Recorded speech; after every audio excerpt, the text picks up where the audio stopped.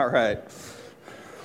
I love that video. My best part is the fact that the wise men brought baby Jesus Jordans. All right, restore kids. Now it's your turn. I have a microphone in my hand. I know kids don't like talking into microphones. No one ever likes to do that. So here, I need some volunteers. Some of our kids to come up here in a second. All right, go ahead and just turn this off.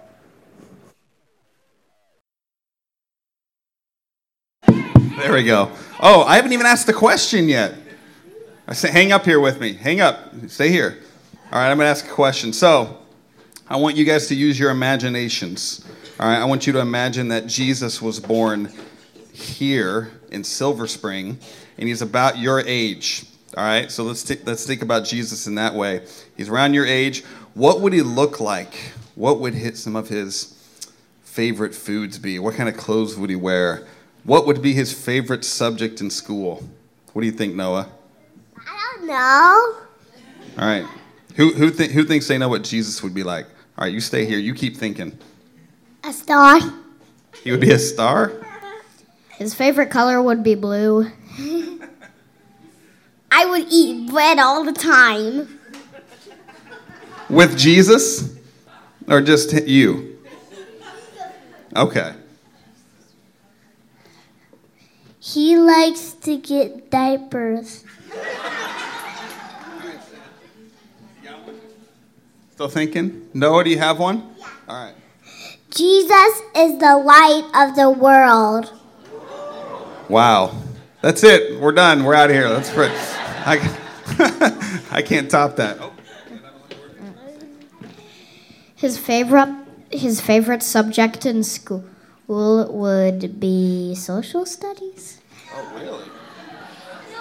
All right. You got another one? Mm-hmm. He does not like broccoli. All right. I always love doing that. Never know what's going to be said. Oh, I forgot to ask. Tyler. Where's Tyler at? Would Jesus be a Trekkie or a Star Wars fan? That's what I was thinking. All right. Just wanted to make sure. Rogue One's out. He wouldn't care. He's like, that's nothing. All right. So whether you're an adult or child, I'm good. All right. Hey, I have another question. Yeah. Fire away. He does not like vegetables. Yeah. Broccoli, vegetable, anything green probably, right? Go ahead, Caleb. Shout it out, man. He might not like houses. He's just totally into the stables. He just was like, am I good? All right. Okay.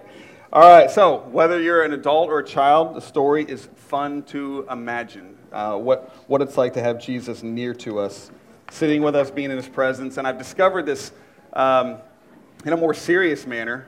A spiritual discipline I've been practicing over the last couple of years is contemplative prayer, which is a prayer without an agenda. It's essentially like closing your eyes and imagining Jesus sitting with you in the room. What would he say? What would he look like? What would he smell like? What would his voice sound like? What color would his eyes be? And it's just this powerful imagining of what it would actually be like for Jesus to be sitting near to us. And there's a really great version of the Incarnation and not so much the birth story, which is what Andy talked about last week, but the effect of the Incarnation on humanity. And it's written by a guy named John, Jesus' closest friend. He wrote a biography of Jesus. And I'm going to read the Message version of John 1, which, is, like I said, is not the birth story. It's more about the effect of the Incarnation on humanity. So John chapter 1, I'm going to read verses 14 through 18. I'm going to put it on the screen here. The Word became flesh and blood and moved into the neighborhood. We saw the glory with our own eyes, the one-of-a-kind glory, like Father and like Son, generous inside and out, true from start to finish. John pointed him out and called, "This is the one I told you was coming after me, but in fact was ahead of me. He has always been ahead of me, has always had the first word. We all live off his generous bounty, gift after gift after gift. We got the basics from Moses and then this exuberant giving and receiving. this endless knowing and understanding, all this came through Jesus the Messiah. No one has ever seen God, not so much as a glimpse. This one-of-a-kind God expression, who exists at the very heart of the Father, has made him plain as day. I love that translation of what the incarnation means. C.S. Lewis, regarding the nearness of God, C.S. Lewis was a longtime atheist and he became a Christian. He said this: "If there is a God, we certainly don't relate to him as people on the first floor of a building relate to people on the second floor. We relate to him the way Hamlet relates to Shakespeare." See, that's the thing. Christianity doesn't have an argument for making the world better. We have a story. That's what we get into. Not a list of rules and laws and rituals, but a story. And the story is of God coming to us, of being with us, of walking with us, of demonstrating what an abundant life looks like. And when we believe in the 2000 of the incarnation, it's miraculous and it's restorative. Still, 2,000 years later, that impact is not antiquated. The story is still being written, and it's something we are invited to participate in. So heaven coming to earth in the form of a virgin birth of Jesus Christ is really good news. I mean, his name is Emmanuel in Hebrew, which means God is with us. You see, I'm guessing, everybody in here has been to some sort of a church service in the past. At some point in their life, maybe a religious service of some kind. And there's a pattern that we see throughout religion, and that is that Christianity is an institution, but that's wrong.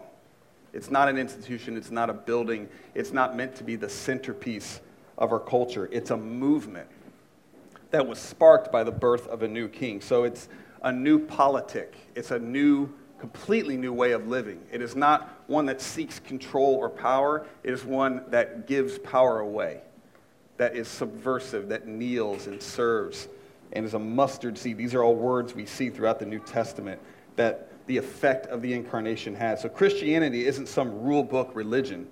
It's a faith-based philosophy of the most brilliant and holy order. Skye Jethani is one of my favorite authors. He said this about the incarnation and the effect of it. He said, his plan to restore his creation was not to send a list of rules and rituals to follow, nor was it the implementation of useful principles. He did not send a genie to grant us our desires, nor did he give us a task to accomplish. Instead, God himself came to be with us, to walk with us once again, as he had done in Eden in the beginning. Jesus entered our dark existence to share our broken world and to illuminate a different way forward. So as I said, his birth started a new way, a new plan. And it's a plan we have the opportunity to participate in. So I just want to spend a moment today recalling just the past year of the effect of the incarnation on Restore Church, on the people that make up this community, and how it sparked us to move. So here's a few things, and I think they're going to come up on screen. One of the things we did in 2016 is we opened a new space called the Living Room, and we have some really big plans for its community use in 2017. We also took 2 mission trips to Athens, Greece. 15 people went on those trips and served hundreds, if not thousands, of Syrian refugees and Middle Eastern refugees, over 10 of whom have become Christians. Restore Church members started a pro bono legal clinic that meets twice a month in the living room and offers free consultation to people who can't afford legal representation, because justice is an effect of the incarnation. 800 plus members in RC-initiated community service meetup group, which has held 38 events in the past 2+ years, serving our community, specifically downtown Silver Spring. We started a new church in Columbia Heights, Washington, D.C. We had a new missional community launch. We had 700 plus Kid City children's ministry lessons taught by Restore leaders. We had 3,500 people in total attendance in Sunday morning worship services, which was made possible by 700 hours of service by our team members. We had baptisms, we had childbirths, we had partnerships with local charitable organizations like A Wider Circle and Community Vision, who are organizations that come alongside people who are homeless or in poverty and lift them out of there. And we gave away 50+ gifts to low-income families who had the opportunity to finally get a new home. And we helped them with some housewarming gifts. All of this happened Not because we like to slap a badge of honor on, but because we're inspired by the story of the Incarnation, of God moving and coming from heaven to earth. So when we allow Christ to draw near to us, the natural effect of that is we want to draw near to others. That is the effect of the Incarnation. So to personalize that, what is the effect that the Incarnation is going to have on your life in 2017? Jesus drew near to humanity 2,000 years ago. He wants to continue to draw near to us. He wants to draw near to you now. And he wants you to draw near to others like he did. When this happens, when people let the Incarnation snowball in their lives, God coming near, you coming near to others, this is when exponential amounts of restoration, of hope, of justice, of love, of truth, all of this starts to take place in the lives of others. It's just a natural byproduct of our faith in the Incarnation. You will experience those things, and so will others if you allow God to draw near to you. So, I dare you in 2017. I dare you. I double dog dare you. All right? I triple dog dare you. All the kids are like, huh? What's he going to do now?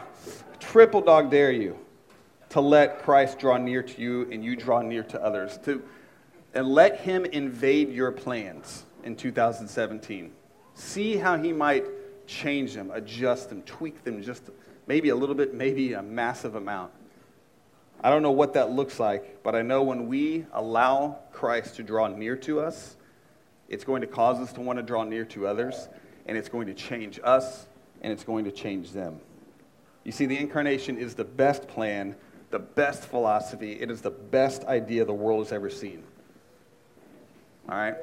And we get a chance to choose to participate in that in 2017.